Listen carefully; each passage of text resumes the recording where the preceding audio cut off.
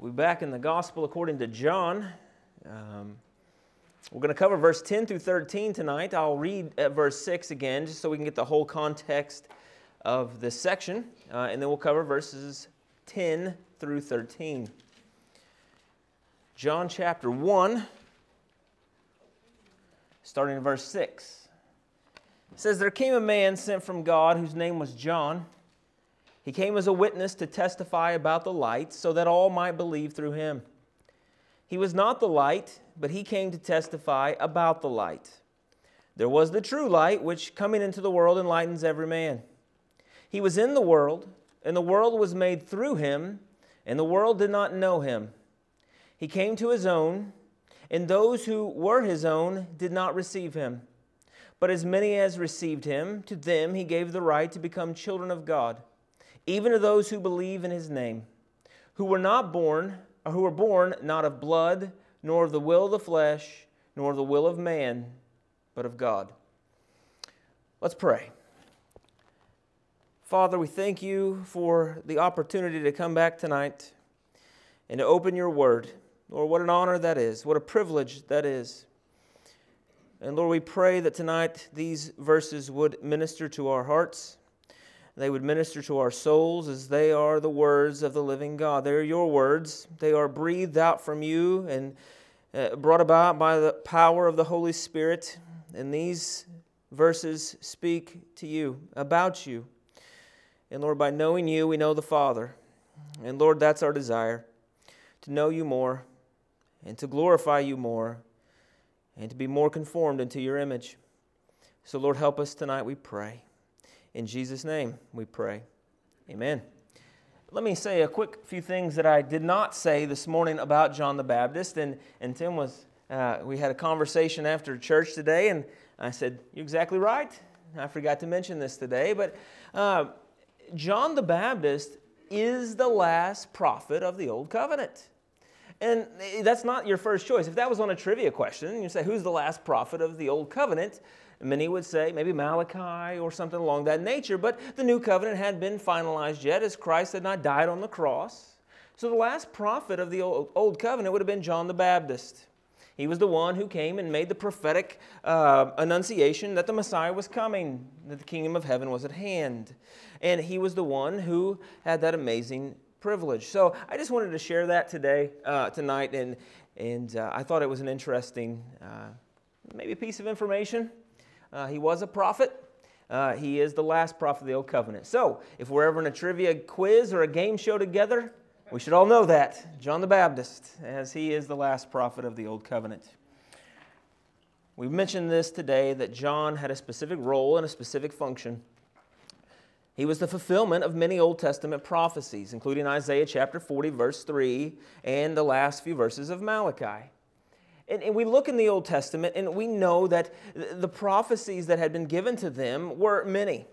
The prophets of the Old Testament had spoken many things from God. And we know that one of the things that we see of true prophets of God is that what they say comes to pass. It is not something that is being learned. It is not something that you get practice at. It is not something that you can have a 99% success rate on and be a prophet of God. That is incorrect.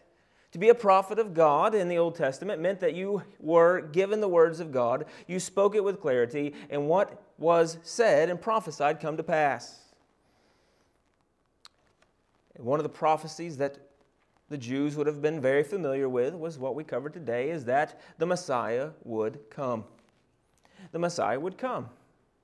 And they were awaiting that. They were hoping for that day. And John the Baptist, in fulfillment of the prophecies that spoke about him, he did come, and his prophetic word was that the Messiah is coming. The kingdom of heaven is at hand. Repent and believe. So we have these Old Testament prophecies speaking of the Messiah. We have the Old Testament prophecies that one would come before the Messiah and be the forerunner and announce his coming on the scene. And this is what John the Baptist did.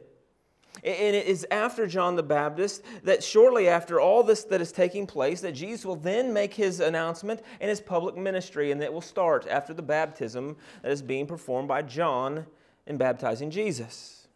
And that's important to know. I want to say that again because the Jewish people were familiar with these prophecies. The Messiah will come. And then we have a 400-year period of silence like we talked about. And here comes John the Baptist to be the forerunner and to announce that that prophecy is at hand. The Messiah is coming. It's so close. The kingdom of heaven is at hand, so therefore make straight the paths and repent. That's important because the verses we're going to cover tonight are going to talk about him coming into his own people, the Jewish people. These people that had been given amazing privileges of God. We even find this in the book of Romans, chapter 9. We'll be in chapter 9 of Romans, but we see this at the start of Romans, chapter 9. Listen to some of these privileges that were given to the children of Israel, the Jewish people, the Israelites.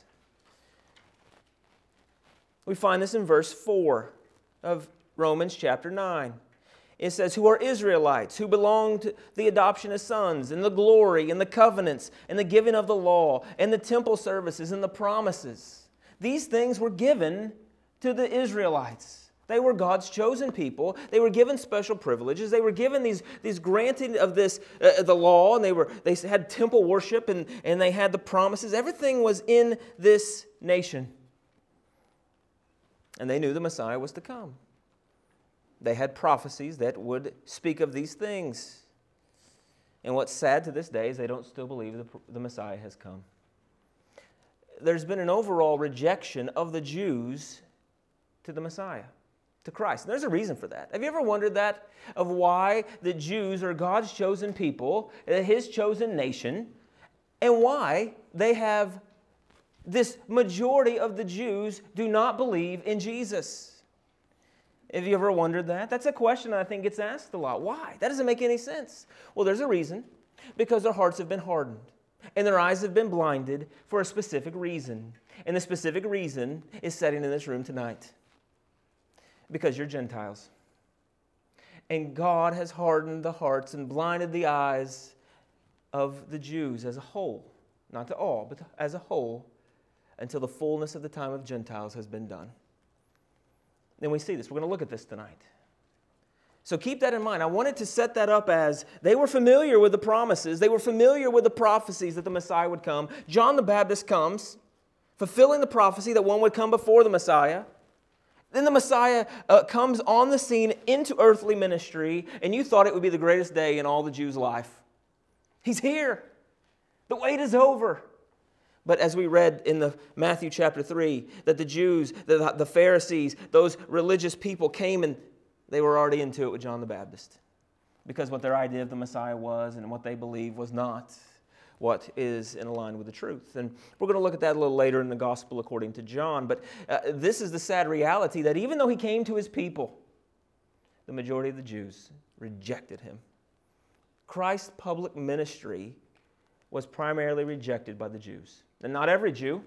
We know there were people that believed. We know that Paul believed. And you look at the disciples, these were Jews. And there was a remnant of people that believed. But as a whole, he came into his own, and his own received him not. That's the context of where we start tonight. John is proclaiming this message, but it is not received very well by the Jews. Verse 10, he was in the world, and the world was made through him. And we see this. We've covered this in the first few verses of chapter 1 of John. When he says in verse 3, all things came into being through him, and apart from him, nothing came into being that has come into being. That the eternal Word, the Logos, is the creator of all things. And John reiterates it right here by saying that. He was in the world, the very world that he created. Imagine that. This God who's not bound by time or space, who's eternal and infinite, at a certain time, the fullness of time, he enters into his creation. He's born of a virgin birth. He grows into the age of 30 years old. And then he comes on the scene into his public ministry. But there was a time where this eternal God entered into time and space and came into the very world that he created. That's mind-blowing in itself to think about that. He created this world. He is standing on the ground that he created. From all eternity past, he created the land, the ground that he would come and be born on. The very place where the manger would set would be the very ground that he created at the creation. The place that he would be crucified at was the exact ground that he spoke into existence, and he knew that that would be the place that he would suffer and die to redeem his people. He came into the very world that he created, walked on the very ground that he created, and the majority of people did not know him. On your handout, you'll see a stranger in his own house. That's taken from a quote from Spurgeon, who said he was a stranger in his own house. He was unknown amidst his own handiwork. Men who he had made nothing of him. What a telling statement that is. He gave every one of these people life and breath. He came into his creation, and the world did not know him. We know this doesn't speak of everyone, because there are people that did know him. There are followers of him. But as a whole, they gave him no mind and did not know him. In fact, again, as we reiterate all over again and again, when we speak about the light, we see that the majority we know that all people are born with a hatred toward the light, and we know that there are some here that he's talking about that did see him for his glory and did follow him. But the judgment is this, that the light has come into the world, and what do? They hate the light. They did not know him. They did not perceive him. He was a stranger in his own house. What a mind-blowing thought. But then we turn and we see something even more sad, is that he came into his own. And his own, those who were his own, did not receive him. See, what's crazy about this, and what's even more mind-blowing about this, is that Jesus was a Jew. John chapter 4 tells us that salvation is from the Jews. The Jews and the Israelite was God's chosen nation. They were privileged to these advantages that we mentioned in Romans chapter 9. He came into his own did not receive him. His public ministry was one primarily rejected by the Jews. And if we go to even historical account, we know the Jews were the ones who had him crucified. How many times do you read in the gospel accounts where Jesus claims his deity, claims his divinity, and what is the response of the Jews? Let's pick up some stones and stone him. We hate this guy. We think he's false in his proclamation of who he is. As a majority, the Jews rejected Jesus. But this was also a fulfillment of a prophecy. We find this prophecy, and we find it in the first verse of Isaiah chapter 53. And it says, "Who has believed our message? And to whom has the arm of the Lord been revealed?" This is also picked up here in John chapter 12. Before the Last Supper in John chapter 12, that he is going to quote from Isaiah chapter 6, verse 10. And let's read a little bit here in John chapter 12. We'll get to this eventually, and who knows how long, but let's read it. In John chapter 12, starting in verse 27, he says this. Jesus foretelling his death. He says, "Now my soul has become troubled, and what shall I say? Father, save me from this hour." Talking about his death. "But for this purpose I came to this hour. Father, glorify your name." Then a voice came out of heaven, "I have both glorified it and will glorify it again." So the crowd of people who stood and heard it were saying that it had thundered. Others were saying an angel has spoken to him. Jesus answered and said, "This voice has not come for my sake, but for your sake. Now judgment is upon this world. Now the ruler of the world will be cast out." Interesting there. We may look at some ties to Revelation that the ruler of this world will be cast up. Maybe bound, if you will. "And if I am lifted up from the earth, will I draw all men to myself?" Speaking of all kinds of people, Jews, Gentiles, every nation, language, tribe. But he was saying this to indicate the kind of death by which he would die.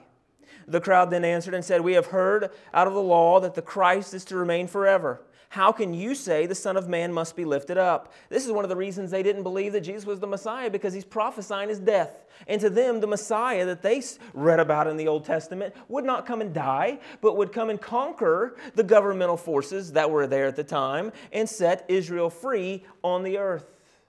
And we even see Peter questioning this. If you remember when in Matthew, he says that you are the Messiah. And he says, blessed are you, Simon Bar-Jonah, because this was not revealed to you by flesh and blood, by my Father. And then Jesus says that it is necessary that I suffer and necessary that I die. And what does Peter say? Never. No. And what does he say? Get behind me. Satan, you're not speaking of the things of God.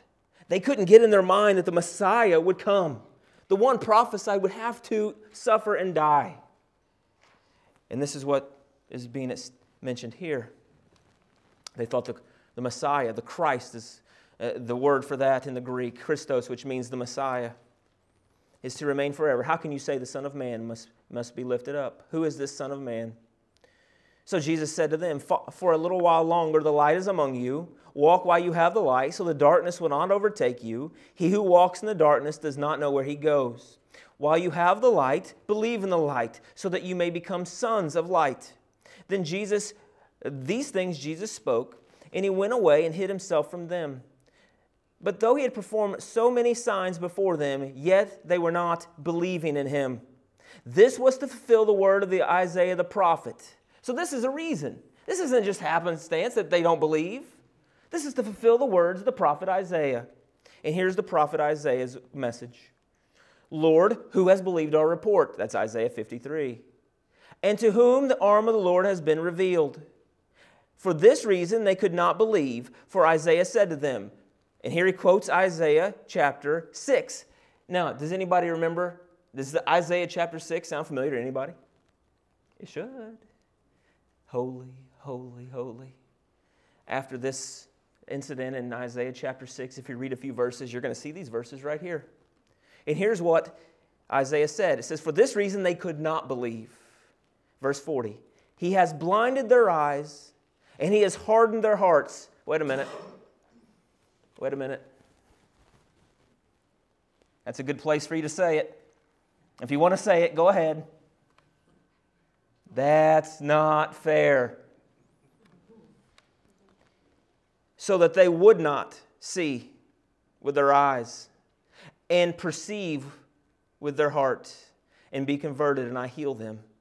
These things Isaiah said because he saw his glory and he spoke of him.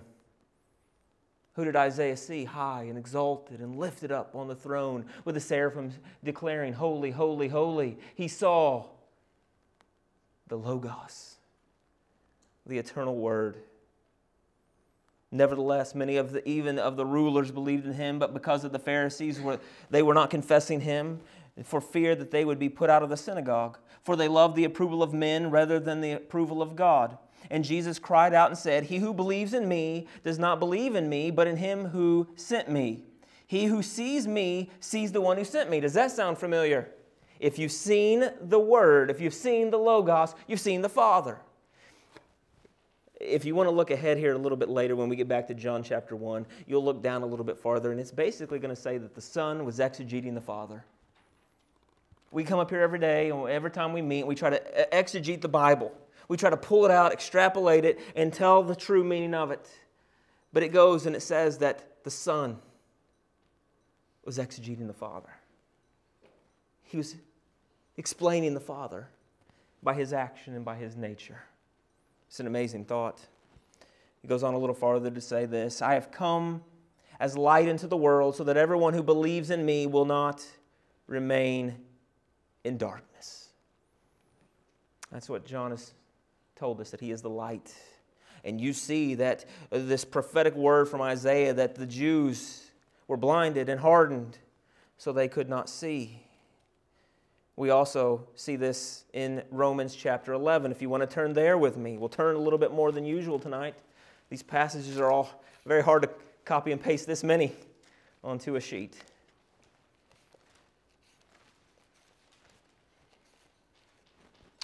In Romans chapter 11, you'll see a prophet that is spoken about here. And we find this in verse 2. It's the prophet Elijah. Sound familiar? We just read about him this morning a little bit, how John would be the one coming in the spirit and the power of Elijah. And it speaks about how, verse We'll start in verse 1. I say then, God has not rejected his people, has he? May it never be. For I am too an Israelite, the descendant of Abraham of the tribe of Benjamin. God has not rejected his people whom he foreknew. Or do you not know what the Scripture says in the passage about Elijah, how he pleads with God against Israel? Lord, they have killed your prophets, they have torn down your altars, and I am alone am left, and they are seeking my life. But what is the divine response to him? So here Elijah, if you remember, after he had this amazing experience on Mount Carmel where he defeated the 400 prophets of Baal, he sees this miraculous fire from heaven being pulled down. He sees the glory of God working on that scene. And then word gets back that Jezebel has a bounty out on his head. And after seeing the miraculous power of God on Mount Carmel, the fear of this evil woman, it leads him to flee for his life. That didn't make sense, does it? But we're human. We're human, and sometimes we doubt, and sometimes we're fearful. And Elijah is on the run, and he calls out to God, and that's what he says. They've killed your prophets, they've torn down your altars, and I'm the only one that's left. And he says, what is the divine response? What's the response from God? And here he says, in verse 4, I have kept for myself 7,000 men who have not bowed the knee to Baal. God says, I've kept these people for me. I've kept them. I've done this. They're mine. I've reserved them. In the same way then, there has also come to be at the present time a remnant according to God's gracious choice. Stop again. Israel, the Jews as the majority, were going to reject this Messiah. He came into his own and the majority rejected him, but there was a remnant that God had kept for himself. And look how it is brought about. It was according to God's gracious choice. Whose choice was it? God's gracious choice. It is by grace that you've been saved, through faith, not of yourselves. It's a gift of God. Listen to the next verse. But if it is by grace, it is no longer on the basis of works. Otherwise, grace is no longer grace. What then? What Israel is seeking it has not obtained. But those who were chosen obtained it, and the rest were hardened. Again, now's a perfect time. If you want to say it, don't say it out loud. That's not fair. God is sovereign. Is he not? Just as it is written, God gave them a spirit of stupor, eyes to not see and ears to not hear, down to this very day. And David said, let their table become a snare and a trap, a stumbling block and a retribution to them. Let their eyes be darkened to see not and bend their backs forever. Why does this happen? Are you a Christian tonight? Are you a Gentile tonight? Listen to how this plays a part in your life. I say then, they did not stumble so as to fall, did they? May it never be. By their transgression, salvation has come to the Gentiles to make them jealous. Because of Israel's disobedience, because of Israel's rejection, salvation has come to the Gentiles. Now, if their transgression, speaking of the Jews, is riches for the world, salvation for the world, and their failure is riches for the Gentile, how much more will their fulfillment be? The Bible speaks here, and it's going to tell us that their hardening is only partial, and their hardening is only temporary. When the last Gentile has come in, when the fullness of Gentiles has come in, then God will bring a spirit of awokenness, if you will, a spirit of that is turned towards His remnant of Israel. Not all of Israel, not every person that's of Israel descent is what he's talking about here, but he's talking about the remnant. He's talking about those chosen of God, of the Jewish descent. After the last Gentile has come in, after the fullness of the Gentiles is over, then God will set His attention. He will set His heart. He will set His focus to the Jew that are His chosen.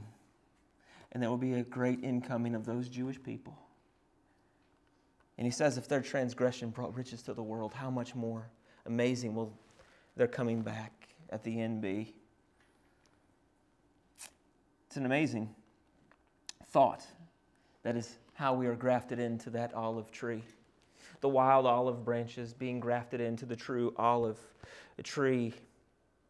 And then we find this in verse 25. It says, "For I do not want you, brethren, to be uninformed of this mystery, so that you will not be wise in your own estimation, that a partial hardening has happened to Israel until the fullness of the Gentiles has come in." That's why the Jews are in the state they're in now. Because God has hardened them. He's blinded them. And only the remnant is seeing the gospel and the truth today. But one day, there will be a great revival of the Jews that are His chosen when the fullness of Gentiles has met its full peak. That's an amazing thought, isn't it? That He's hardened them to make them jealous, to set His eyes on the Gentiles. It's the mystery of the gospel. That's what's happening now. And He came into His own, and His own received Him not. It's an amazing verse. It's an amazing thought, and there's so much that comes off of that. Our inclusion into the gospel, the hardening of the Jews. He came into His own, stranger in His own house, and His own did not receive Him. Verse 12, "But as many as received Him, to them He gave the right to become children of God." Let me say this right off the bat. There's a lie, there's a belief that's going around the world, and we just got to put an end to it. We are not all children of God. That's just the bottom line. Those who are not of God, they're children of the devil. There's no in between. There's no other alternative. You're either children of light or you're children of darkness. You're children of life or you're children of death. You're children of the devil or you're a child of God. And those who have the amazing privilege to be children of God are the ones who have believed in Him and the ones who've received this message. 98 times, me and Perry were talking about this, 98 times in the Gospel according to John that the word believe is used.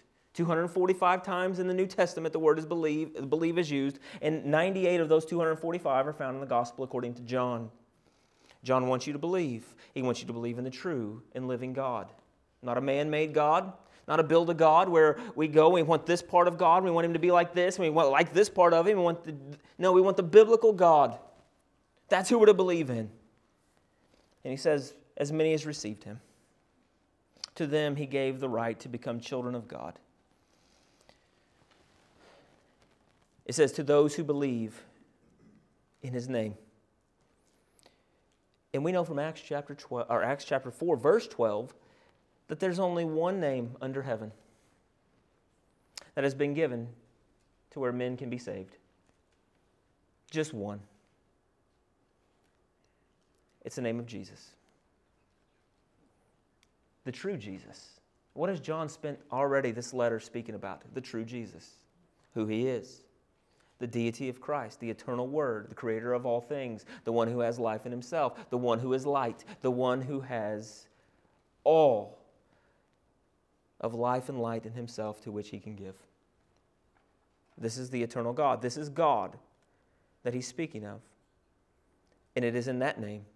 It's in a very, very narrow road. It is Christ and Christ alone. There's only one gate, one name, one door.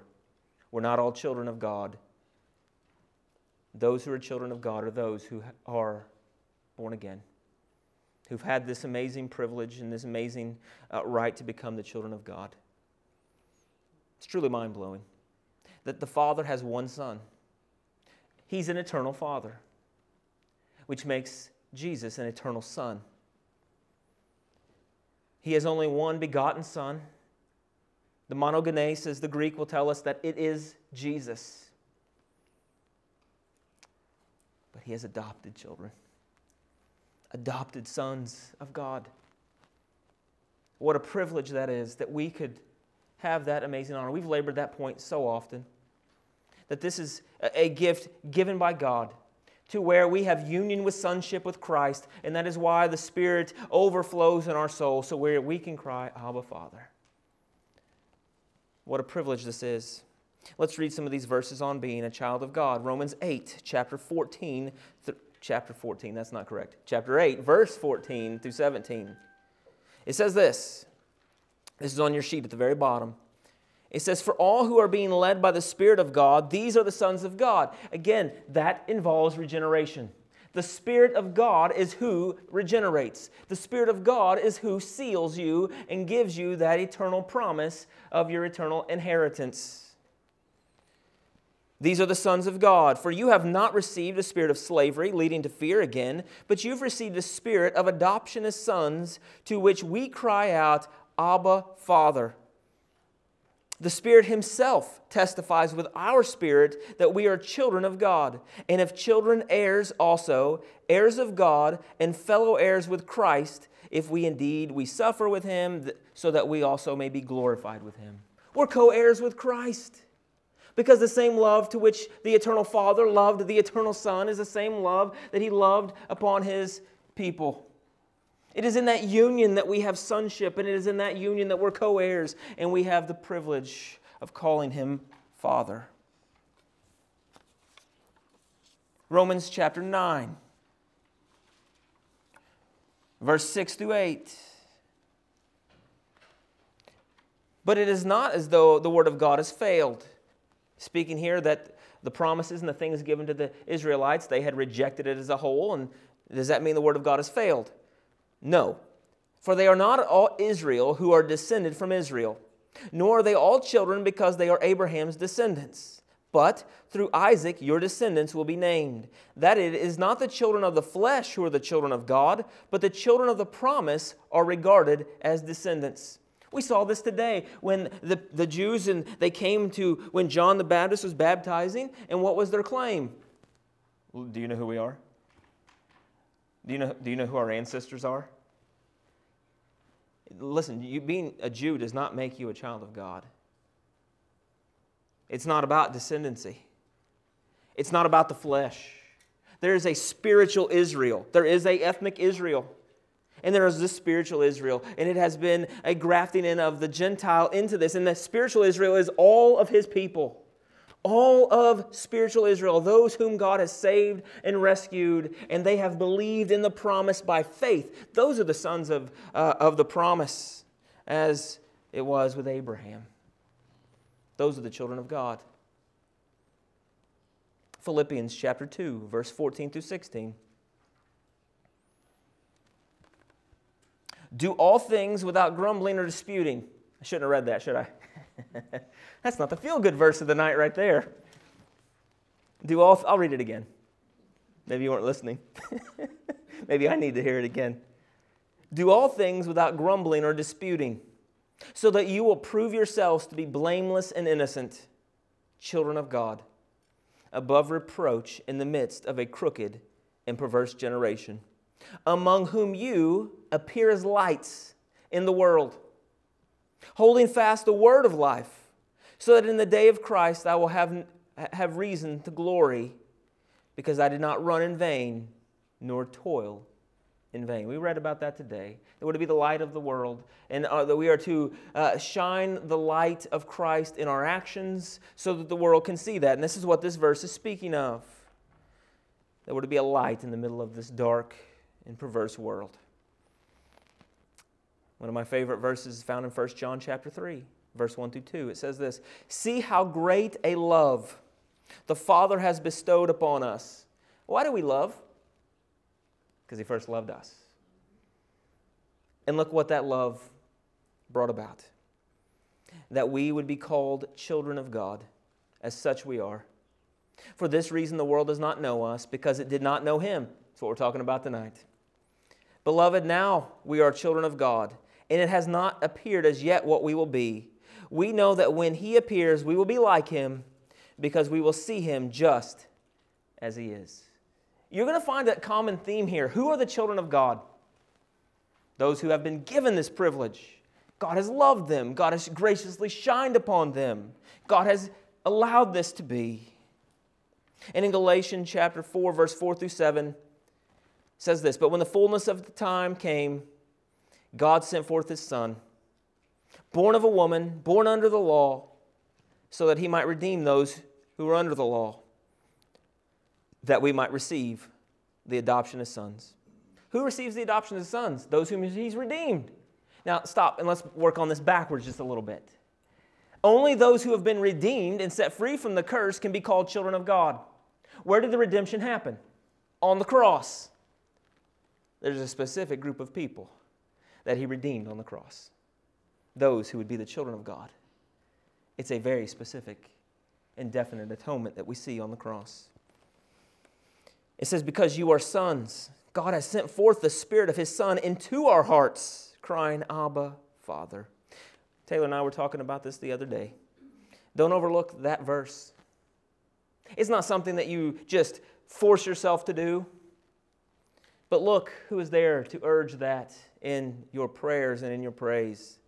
God has sent forth the Spirit of His Son into our hearts, crying, Abba, Father. Because now you want to. The light that you hated, the God you hated, is now the God you want to cry with all affection and cry, Abba, Father. Therefore you are no longer a slave, but a son. And if a son, then an heir through God. What a privilege it is for those who believe in His name that God has given the right to become children of God. And then verse 13 piggybacks on that and says, about those who are children of God, it tells us how those have become children of God. And it's going to tell us how we are born again. Listen carefully. Who were born not of blood, nor of the will of the flesh, nor of the will of man, but of God. I'm going to read this section on your sheet because I think it covers all bases, but just listen and follow along.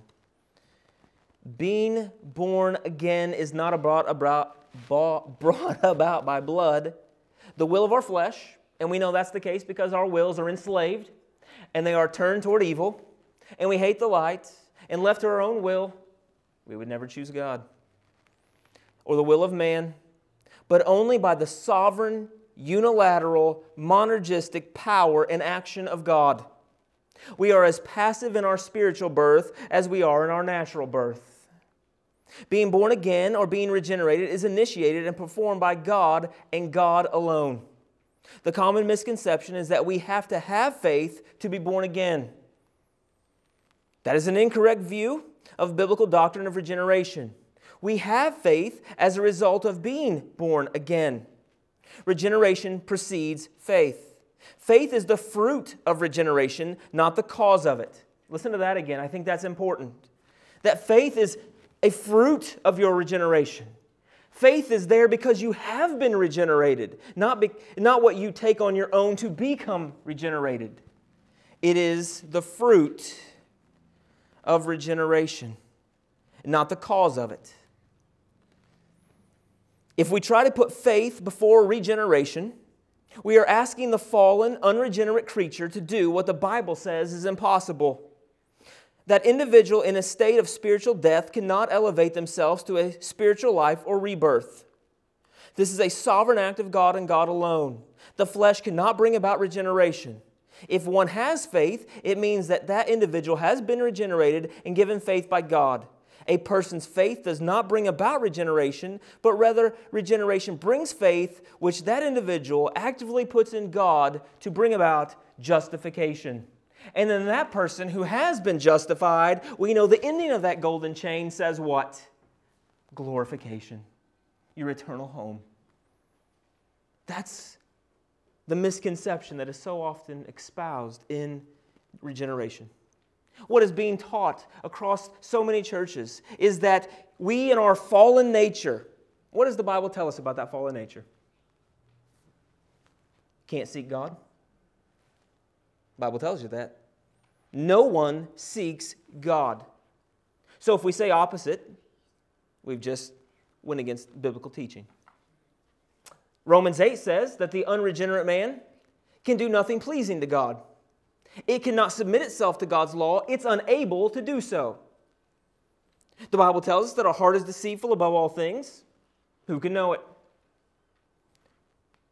The Bible tells us that our heart is stone. The Bible tells us that our wills are enslaved by the devil. And we expect a fallen, sinful, rebellious creature who hates the light, who doesn't seek God in his own flesh, to rise up and bring himself into spiritual rebirth. That's an impossibility. That's absolutely an impossibility.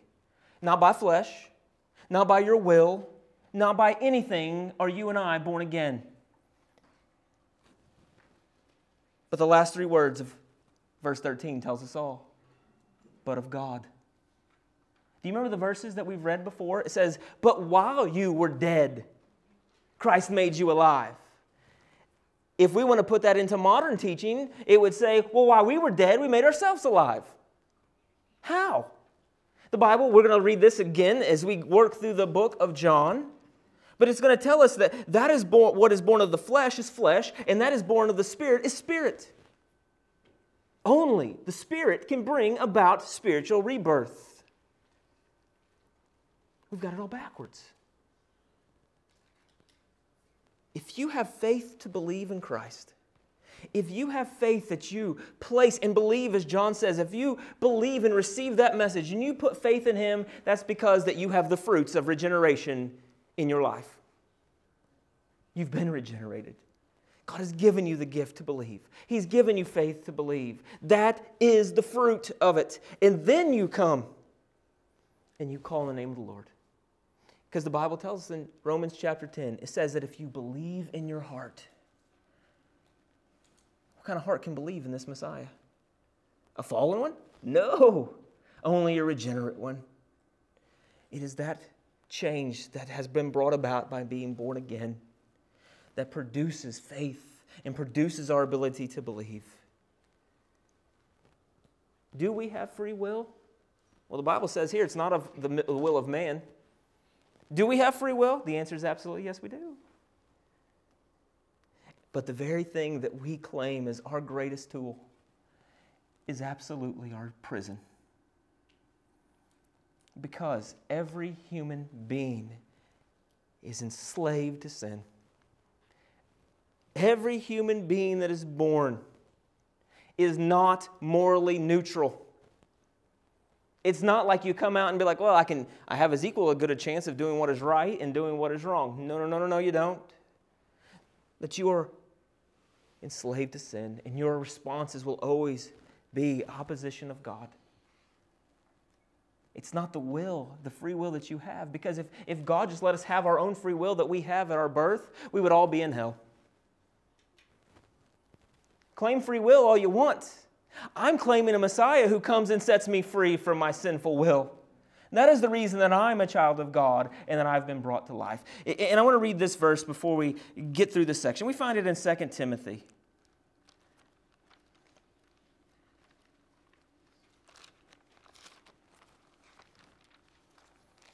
Second Timothy chapter 2.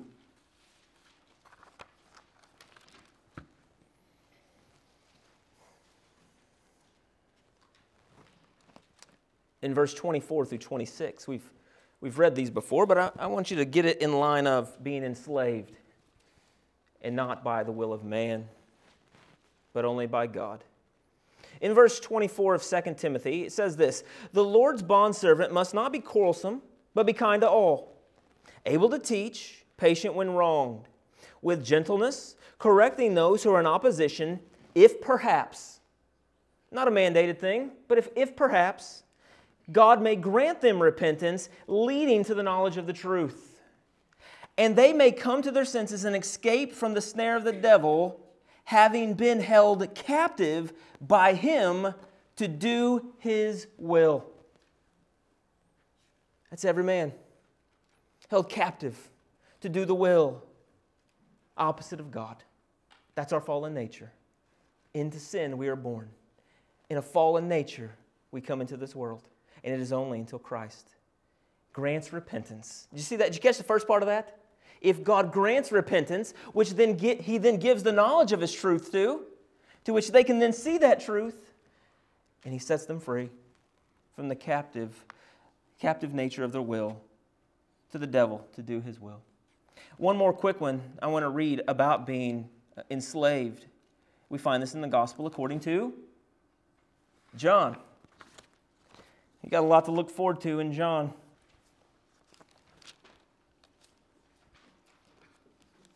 I think Amanda has said this quite often. The slave doesn't set themselves free. But that's also being espoused and taught, that you as a slave to sin can come and set yourself free. That's not how that works. It's not how it works in real life. It's not how it works in spiritual life. You were set free by someone else. In John chapter 8, let's start in verse 31.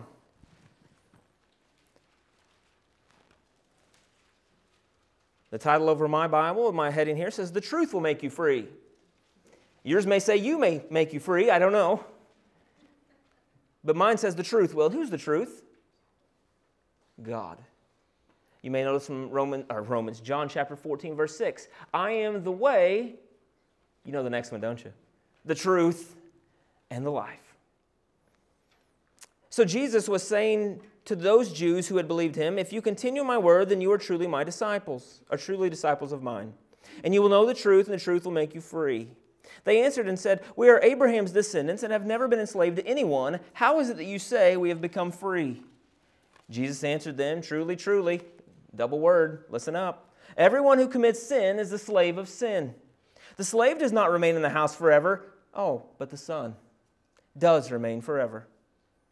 So if the Son makes you free, you will be free indeed." How are you set free from that bondage of the will? By Christ and Christ alone. "I know that you are Abraham's descendants, yet you seek to kill me, because my word has no place in you. I speak the things which I have seen with my father. Therefore you also do the things which you have heard from your father." They answered and said to him, "Abraham is our father." Jesus said to them, "If you are Abraham's children, do the deeds of Abraham. But as it is, you are seeking to kill me, a man who has told you the truth, which I heard from God. This Abraham did not do. You are doing the deeds of your father." Interesting. Children of God, children of the devil. There's the two choices. They said to him, "We were not born of fornication. We have one Father, God." Jesus said to them, "If God were your Father, you would love me." That's interesting, isn't it? If God were your Father, He would love you first. You would love Him back.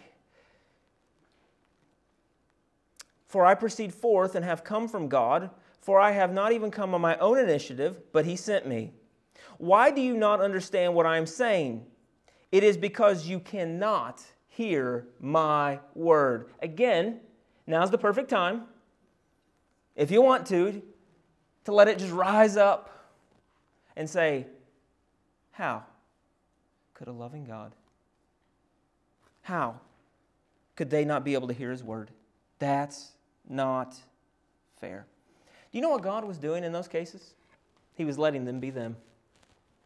That's what He was doing. Hey, your free will, your fallen nature is to hate me. This is the judgment. The light has come into the world, and they hate the light. That's what every person is in their own natural state, in their own fallen state. If left to our own wills, we will hate God. He wasn't forcing them to do that. He wasn't infusing them with extra evil. He was letting them be them. He was letting their true nature be on display. They couldn't hear their word, but I think there's a chapter in John, somewhere around 10, and it says that there's a certain group of people that do hear His voice and do hear His word. It's His sheep. The children of God hear His voice and hear His word. And He tells them why they cannot hear their word. You ready? "You are of your father, the devil. And you," listen, here's the whole message right here of free will. "You want to do the desires of your father." Wasn't forcing them to do anything. That was their nature. Their desire was to do the will of the devil because they were enslaved. He was a murderer from the beginning and does not stand in the truth because there is no truth in him. Whenever he speaks a lie, he speaks from his own nature, for he is a liar and the father of lies. But because I speak the truth, you do not believe me. Which one of you convicts me of sin? If I speak truth, why do you not believe me? Verse 47. He who is of God hears the words of God. For this reason, you do not hear them. Why? Because you are not of God. It's quite the sobering end to that verse, isn't it? We're not all children of God. We're not born again by our own natural means in our fallen state. We don't come and produce faith in our fallen, sinful ways and put that faith into Christ, and then He owes us that because it's been all of us that comes to Him. That's not how that works. I believe Romans chapter 9, verse 10 through 16 says it very well. And I want to show you how this parallels what John is saying. Remember what John said, who were not born of blood, not of the will of the flesh, nor the will of man, but of God. And in this controversial chapter, Romans chapter 9, we find similar language to this. It says this starting in verse 10. And not only this, but there was Rebekah also, whom when she had conceived twins by one man, our father Isaac, for though the twins were not yet born, and had not done anything good or bad, so that God's purpose, according to His choice, would stand. Because of works, not because of works, but because of Him who calls. It was said to her, the older will serve the younger, just as it is written, Jacob I loved, but Esau I hated. What shall we say then? There is no injustice with God, is there? May it never be.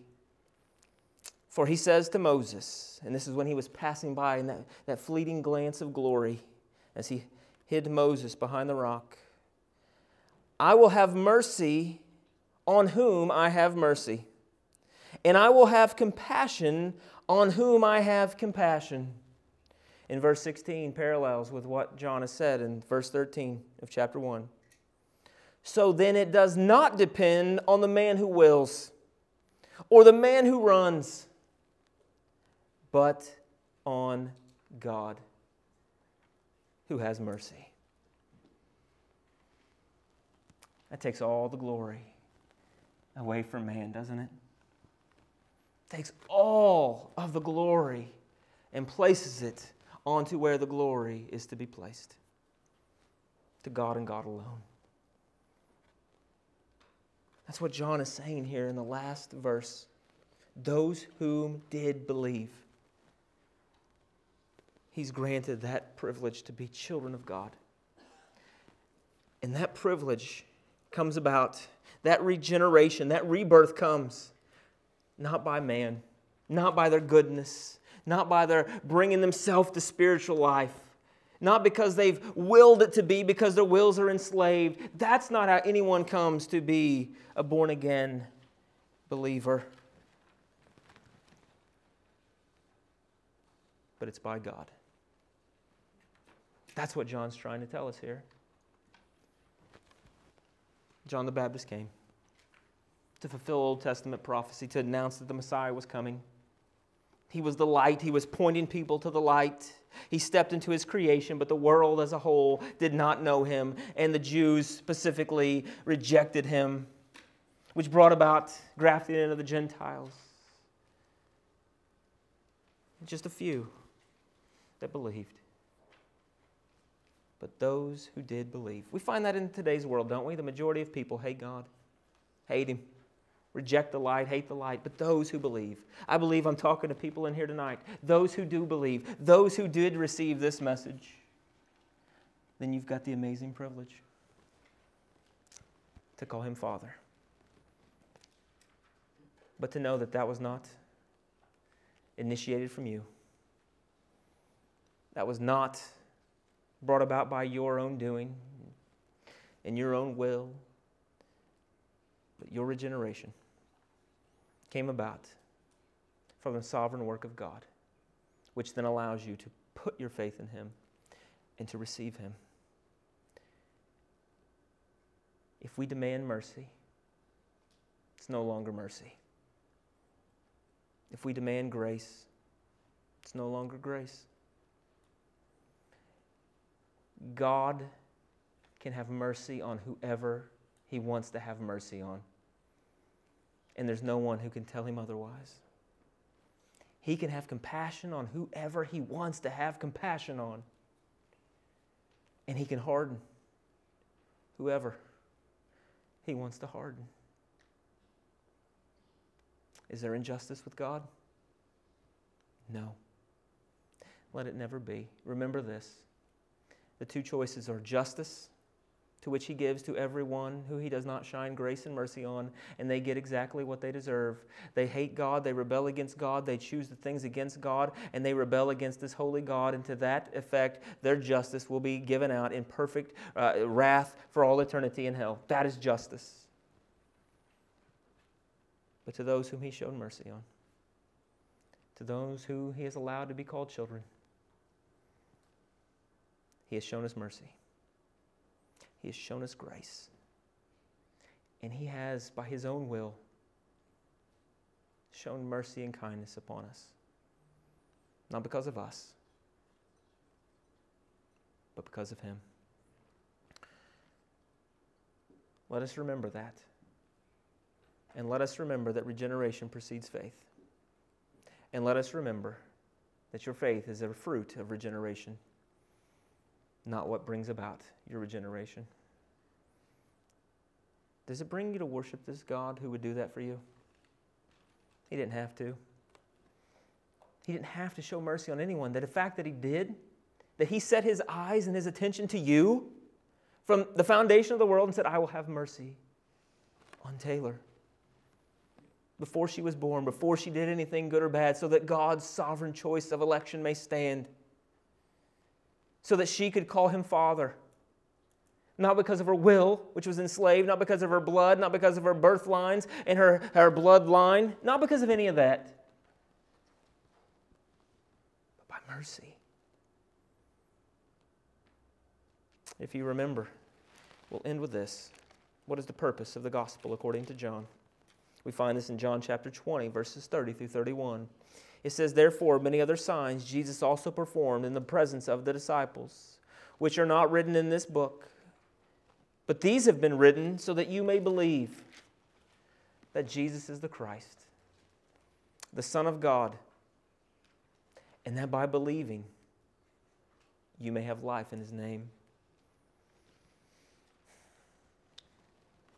Amazing verses that John has written here. I hope it challenges us this week to let us be like John, to declare that Christ is coming again one day. We point people to the light. And there may be people like in this day that rejected the light. But there will be some to whom God has shown mercy, to where that gospel message comes alive in their soul. And those are the people to whom He's died for. Those are the people He's given the privilege to be children of God. And those are the ones He's caused to be born again. Not of ourselves, but of God. Let's pray. Father, I thank You for Your grace and Your mercy. God, so often we are so unappreciative of the privilege of being called Your children. God, let us never get to the point where we hear it so often that we become numb to that thought and that wordage. But God, let it be just the opposite. That the more that we know about You and the more that we hear that we are children of God, that it would bring about a reverent worship and thanks that we've never had before. Father, we thank You that You did something for us that we could not do ourselves, and that is to bring us to spiritual life. And Lord, we thank You that you are the name to which by we can be saved. Lord, we thank you for your mercy in our salvation. We thank you that while we were running from you, you were running towards your sheep. And we heard your words because of you.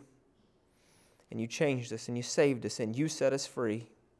You set us free from